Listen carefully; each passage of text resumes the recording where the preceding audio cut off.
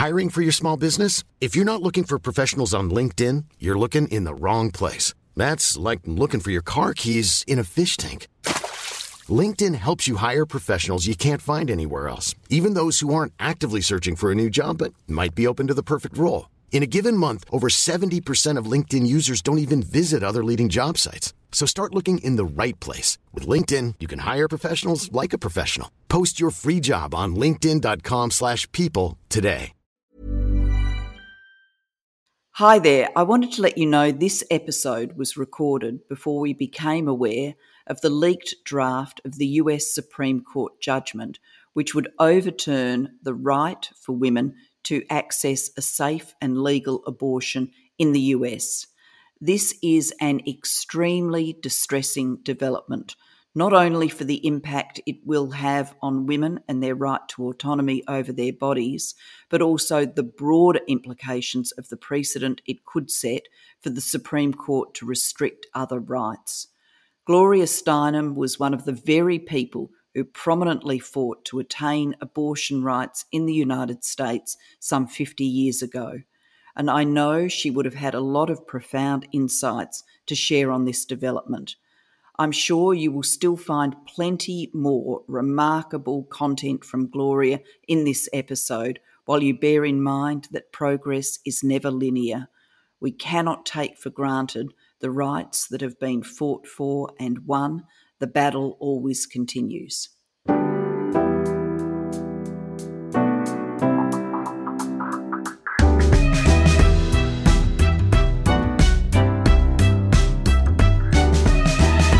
I'm Julia Gillard, and you're listening to a podcast of one's own.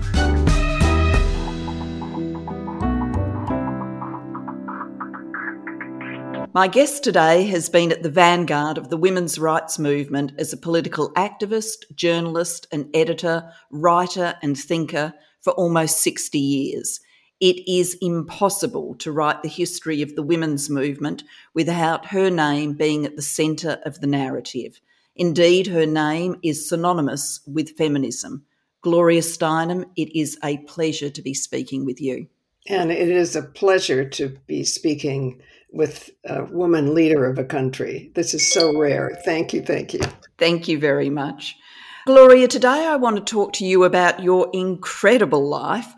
But before we do that, let's talk about your life now and what you're thinking about. What does feminism mean to you today, and how has this changed over your years of activism? Feminism means counting women, which means in a real sense you can't have democracy without feminism. It's very simple. Of course, the word has changed over time in its public acceptance. I remember in the very beginning when I was first identified as a feminist, an editor I knew, a very nice man, a very supportive person, called me up and said, "Gloria, I didn't know you were a lesbian." And of course, we're all included, whatever our adjective is, lesbians too. But the idea that it was synonymous with being a lesbian because it meant that you somehow rejected men, it's hard to believe now, but it was there at the beginning for me. I don't know about for you, but it is now greatly changed. And it's well understood that, for instance, a man can be and should be a feminist. Yeah, the word has certainly changed over time, and I agree with you about the way in which it was accidentally or more likely by way of insult deliberately confused with lesbianism. This was one of the one-liners of those who wanted to put feminists down, an insult to all. Mm-hmm. Well, actually, my first lecture partner, Florence Kennedy, who is someone you might have heard of, a wonderful African-American lawyer, brilliant woman.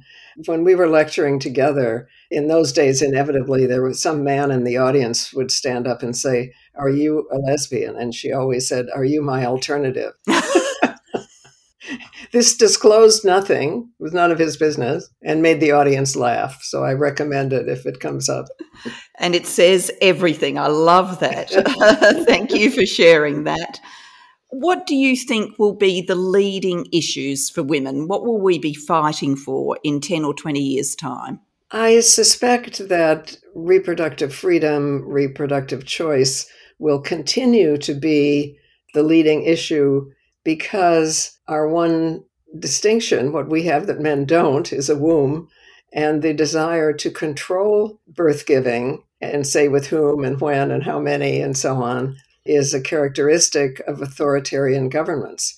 Actually, when Hitler came to power and he was elected, we forget that he was elected, the very next day, the first thing he did was to padlock all the family planning clinics and declare abortion a crime against the state.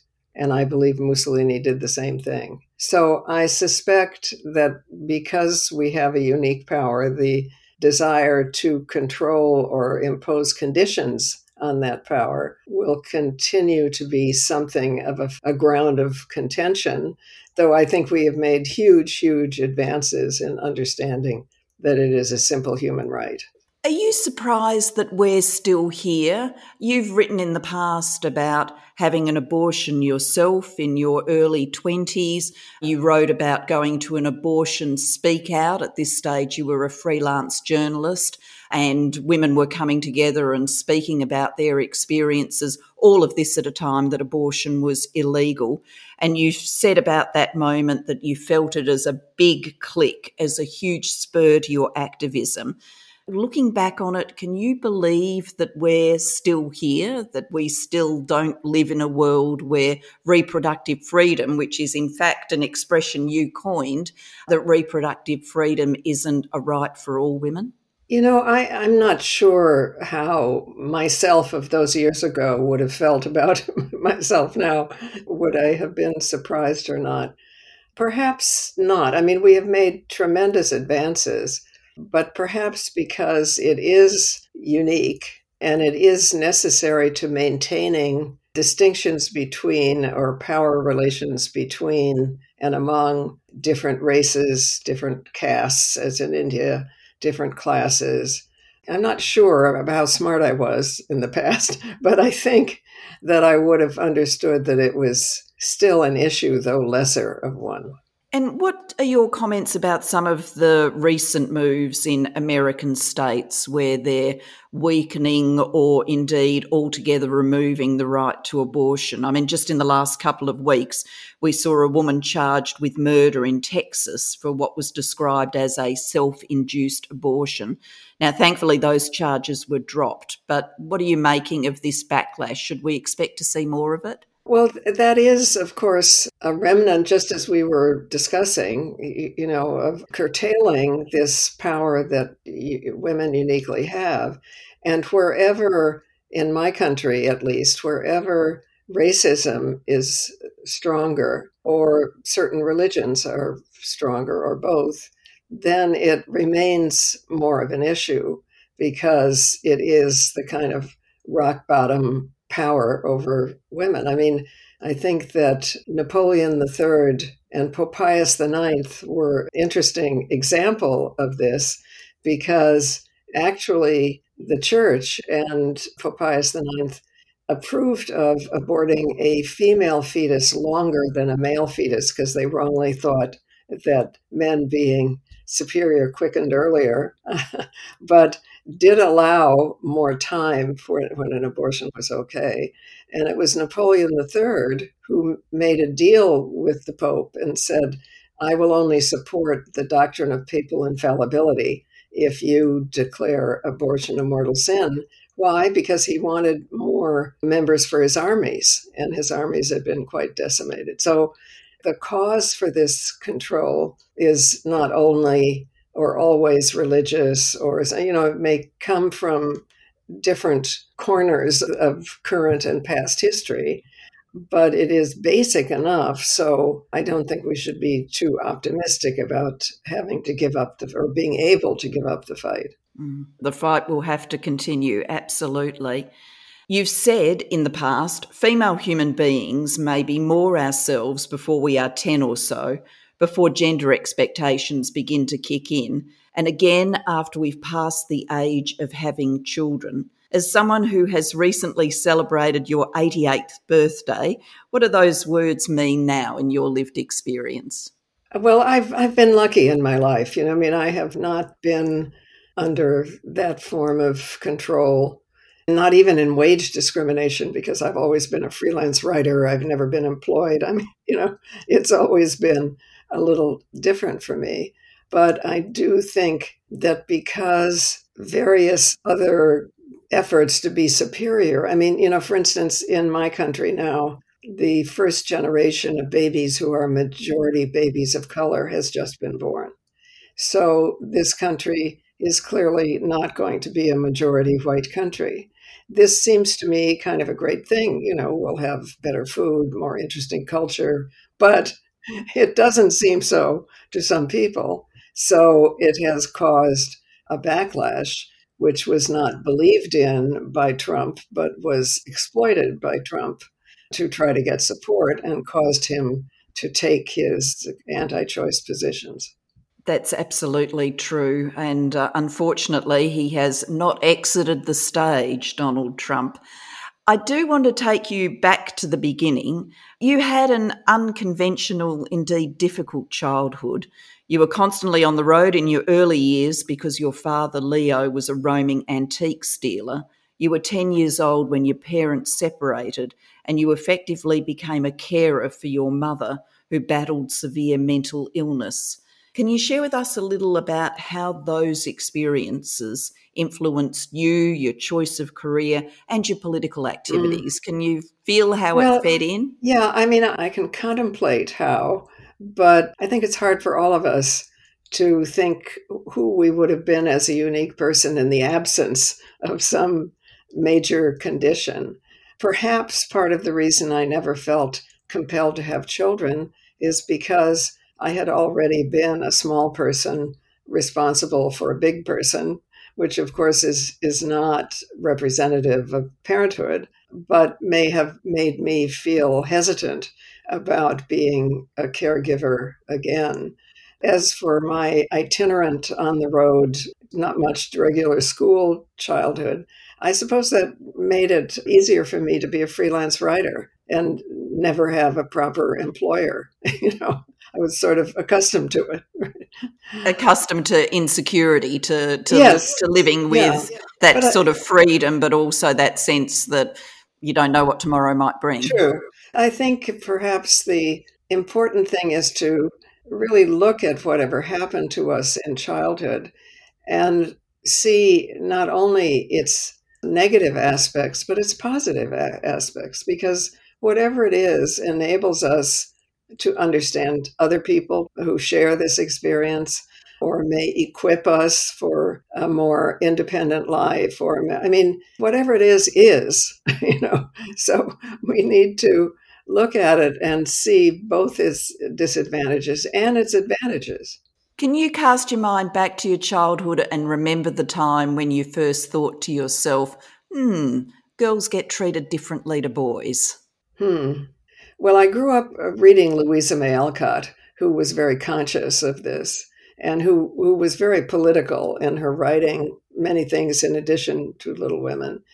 I did go to school briefly, long enough, to maybe kindergarten and first grade, to understand that the boys had the bigger part of the playground.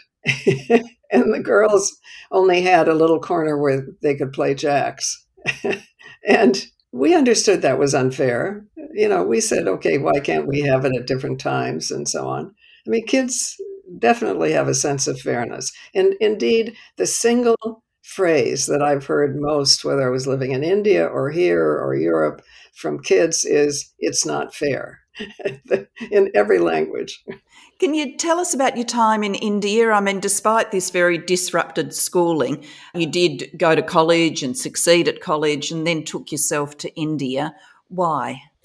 Well, because I was offered a fellowship, which was really just a few $100s, but I went and sat in Pan Am Airlines office for so long, they gave me a free ticket to get rid of me.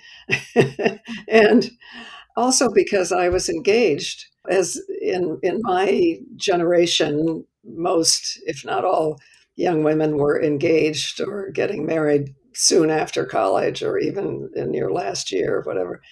A very nice man with whom I remained friends, and so, but I just knew that would be an error. It seemed as if it was my last choice in life. And because he was a good person, a very tempting person, I also felt it would be useful and helpful for me to get very far away. So I had an additional reason to take that fellowship. And to not go through with the engagement and the And to wedding. not go through with the engagement. But actually, I was just in Austin, Texas, to do a speaking engagement with Margaret Atwood, the great Margaret Atwood. And the granddaughter of the man I was engaged to, who is no longer living, came to see me with her daughters. So we maintain a familial relationship. So, we form family in all kinds of ways. We certainly do. And when you came back from India, you began your career as a freelance journalist in New York. And to quote you describing the industry at this time, you said, "The gender ghetto in journalism was not a glass ceiling, it was a glass box." Can you describe the world you entered when you began your journalist career and the challenges you faced in what was obviously a notoriously male-dominated industry? Mm. The kinds of assignments I could get were sometimes they were very good assignments, but they were also gendered.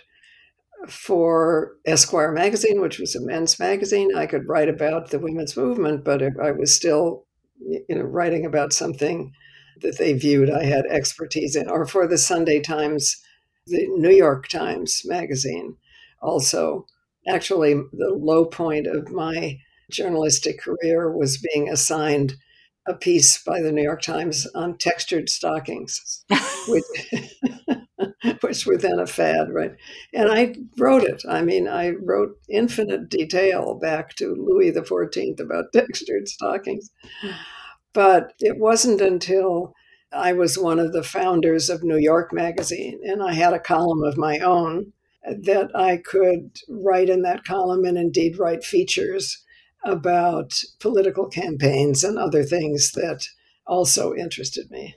And you were not only involved in New York Magazine, you launched Ms., which was a magazine for women. I mean, it just seems so audacious to go from freelance journalism to founding magazines and thinking that's going to work. I'm sure that there would be a lot of women out there, some who are in insecure work, some insecure work, but who would think to themselves, wow, a jump like that into the unknown where so much could go wrong. Can you talk to us about what was motivating you then, how you thought about that and how you managed the stresses involved in it? Fortunately, we didn't know how audacious it was. Otherwise, we might not have done it. There were other women's magazines with very good, intelligent women editors, but they were limited by ads. So they had to publish articles that supported their ads, and that severely limited what they could do. We decided that we would try to publish a magazine that was unlimited except by women's interests. This, of course, meant we couldn't get ads because, it meant after a few years that we had to become a foundation in order to raise money because we couldn't get ads.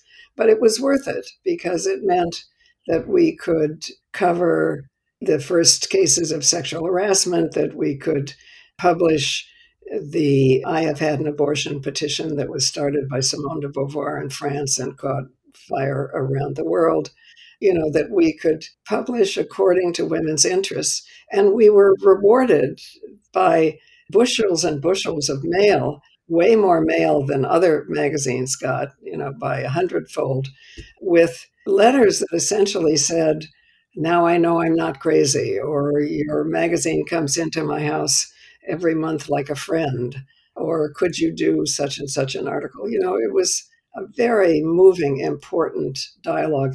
And we saved those letters, and they're now, I think, a good record of the movement. It was certainly a huge contribution to enabling women to have a space to pursue serious issues through the journalism, but also to feed that into the political dialogue of the time. And the political dialogue of the time was, hugely exciting, wasn't it? A world of change. You co-founded the National Women's Political Caucus, a national organisation to advance women in politics. Can you tell us about the energy of that, what it felt like to build that sort of movement? Yes, and the caucus was also founded by Bella Abzug, Patsy Mink. It was a very multi-partisan. I'm not sure it could happen now, given the divisions we have with the political parties. But it really was the goal of women to be equally represented in all the parties at that point. So we had a national conference in Houston that probably is still the biggest, most representative elected state by state meeting that this country has ever seen. It was an enormous accomplishment, and it was funded by Congress because three of our founders were members of Congress. I don't think that could happen now.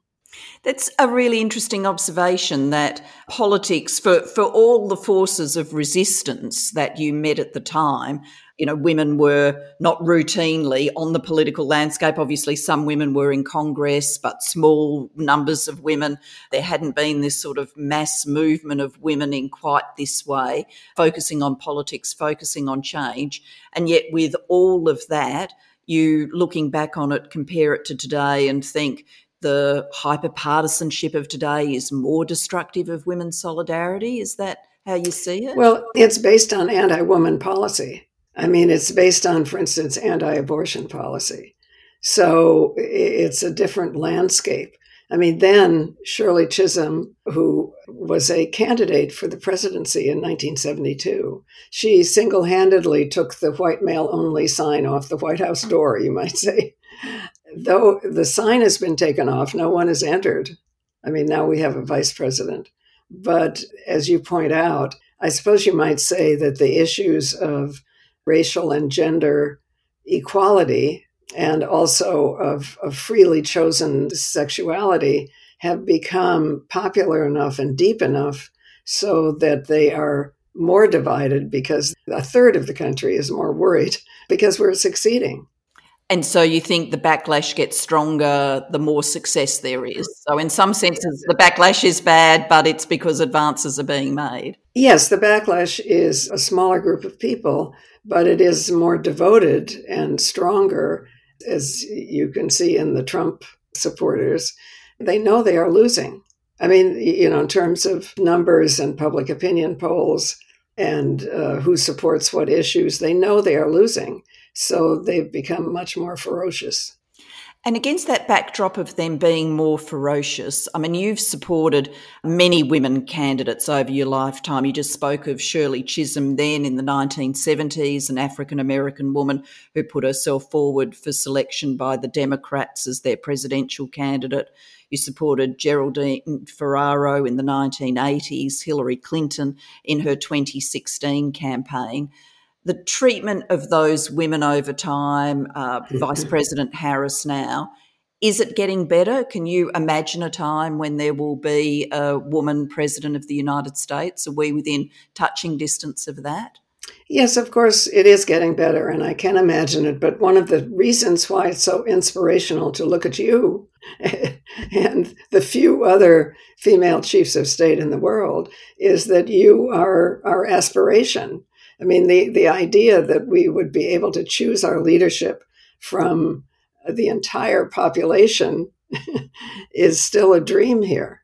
One of your key areas of political activism was campaigning for the Equal Rights Amendment, which was an amendment to the US Constitution designed to guarantee equal legal rights for all American citizens, regardless of sex.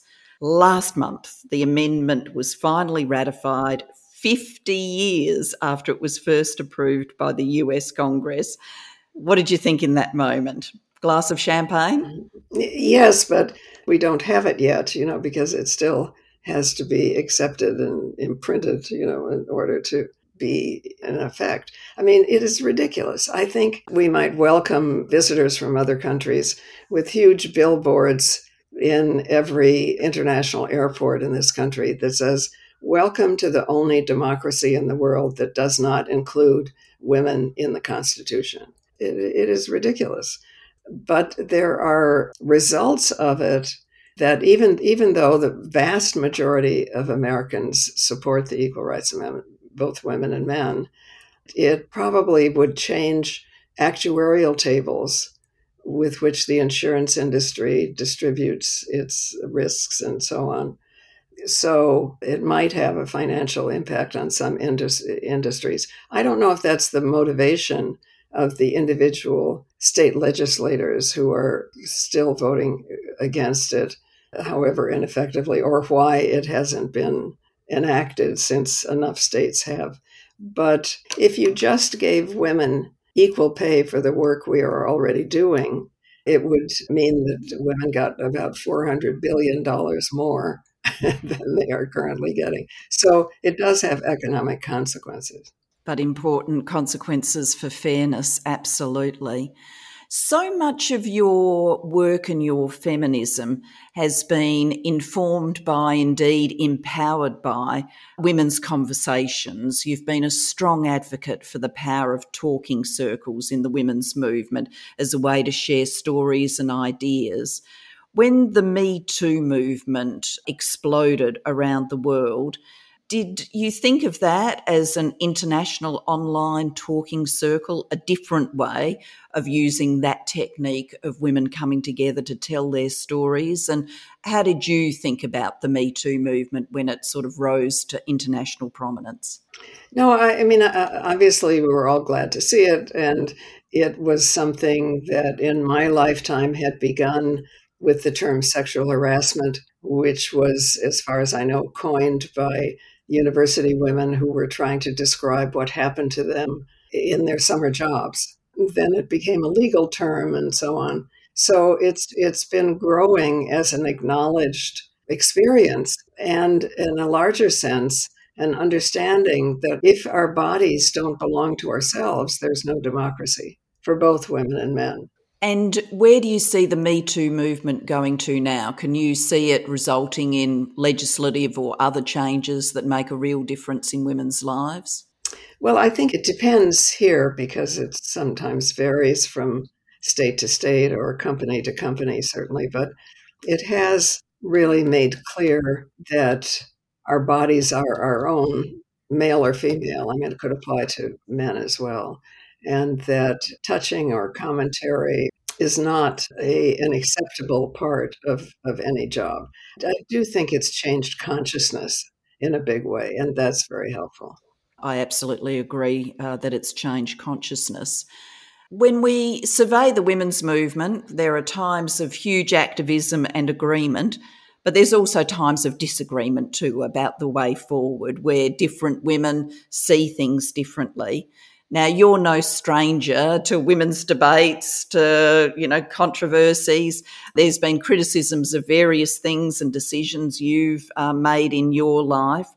You went undercover as a Playboy bunny, for example. People criticised that. There were debates around the Equal Rights Amendment. All of those debates and potential disagreements within the women's movement. In your experience, how should we think about solidarity and managing our debates and disagreements in the movement? It's quite a hard question, I think. Well, it's helpful to remember that we don't learn from sameness, we learn from difference. So if we want to expand our understanding and our knowledge, we need difference. It's a positive, not a negative. I don't feel that I've suffered from it. I mean, I feel like I've had much more inexplicable support probably than I deserve. You're talking about the underground bunny stint that I did. I don't remember that people disagreed with that. I mean, they were kind of delighted to see the working conditions exposed. And sometimes I still get from the last remaining bunnies, little thank you notes, right? So, I haven't felt that. I mean, I've felt way more solidarity and support. I mean, and sometimes just the most casual and moving ways. If I'm walking through an airport lobby, someone I don't know and will never see again will come up to me and say, thank you for this or that, or I experienced this too, or so. It's much more instant connection, instant friendship, instant support than it is anything negative. What gives you hope about the fight for gender equality? Well, first of all, hope is a form of planning. If we don't if we don't hope, we have no future concept that will urge us forward. So hope is quite practical.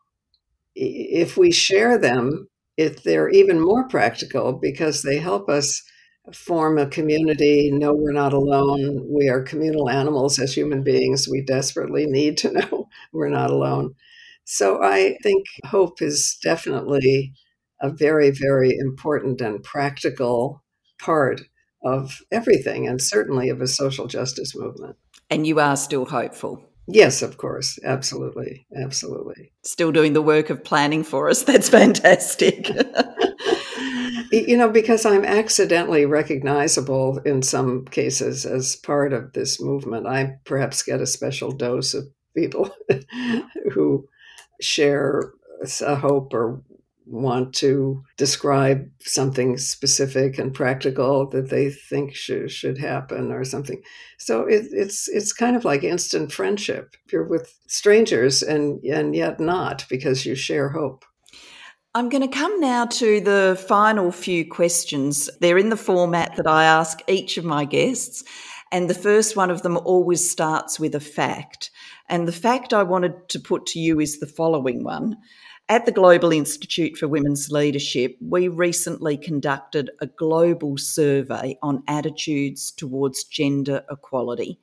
Internationally, we found that 45% of people don't believe that gender inequality really exists, and that a third of men think that feminism does more harm than good. What does that mean for you, hearing those facts? What do you want to say to the people, and particularly the men who hold those views? Well, what comes into my mind when you say that about a third of men is that a third of men must still need dominance as part of their identity through no fault of theirs. They've been raised with, some idea that masculinity involves or necessitates dominance. Though it's possible that they're just also misunderstanding the fact that feminism just means equality. I don't know. We'd have to have a discussion about it. But I don't feel discouraged by that. I just feel there's more to do.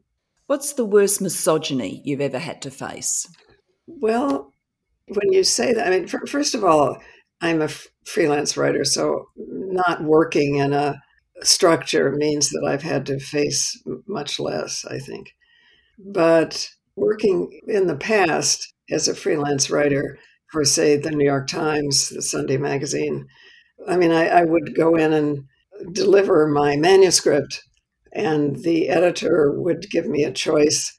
Either I could go to a hotel room with him in the afternoon, or I could mail his letters on the way out. I mean, I don't think that would happen now. All right. It was a kind of feature of life, and just the assumptions about women that we maybe accept it okay when we explain who we are, but the assumptions about do we or don't we want children, are we married or not, how we look, what race we are, seem way greater and more plentiful than the assumptions about male human beings.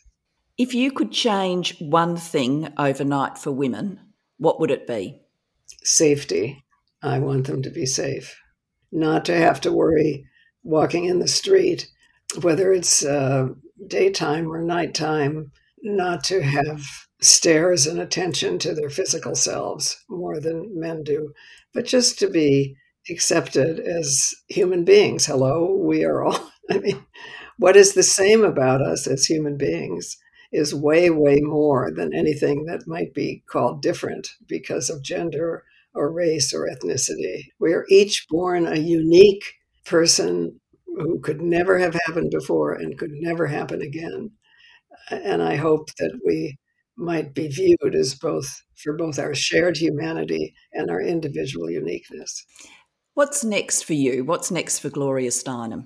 Well, I hope more writing. I mean, I can't begin to tell you how much time I spend online doing things that are important, or going to meetings, but like many writers, I will take almost any excuse not to write. And this means that I'm way behind. I mean, I'm 88 years old. I want to finish the book I'm working on, at least, if not more. So hopefully your question will energize me, so I will spend my time better today. I'm a big believer in throwing yourself into book prison. I am by no means going to compare myself as a writer to you. That would be just completely wrong. But the only way I can do it is to be in a room with no distractions, me and the computer, and everything on the computer off except the program to type in the words. You've written more than I have, so you are an inspiration to me. Oh, nowhere near. But I am going to put the last question to you, and we put this question, we use a quote from Virginia Woolf for each of my guests. And you might ask, why Virginia Woolf? Well, the Global Institute for Women's Leadership at King's College London is housed in the Virginia Woolf building. And of course, Virginia Woolf is famous for her essay, A Room of One's Own. And so we named this a podcast of one's own. And it was to that essay, A Room of One's Own, that I looked for inspiration when selecting a quote for you. And it is as follows. Virginia says, "Give her another 100 years," I concluded, reading the last chapter. "Give her a room of her own and 500 a year. Let her speak her mind and leave out half that she now puts in, and she will write a better book one of these days. She will be a poet." Gloria Steinem says. I say to that a room of one's own is still a sacred requirement, because it means solitude, it means freedom, at least for a time, from the demands of family and children and bosses and so on.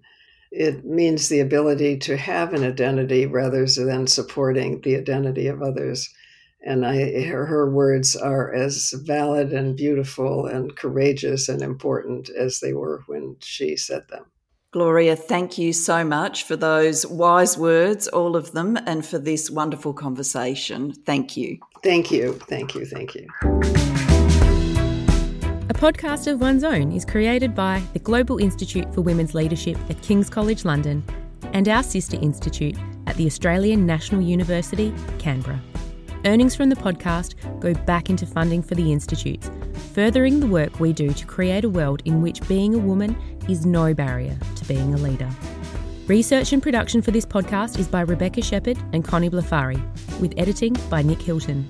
If you have feedback or ideas of who you'd like to hear on the show, please email us at giwl@kcl.ac.uk. To stay up to date with the work of the Global Institute for Women's Leadership, go to kcl.ac.uk/GIWL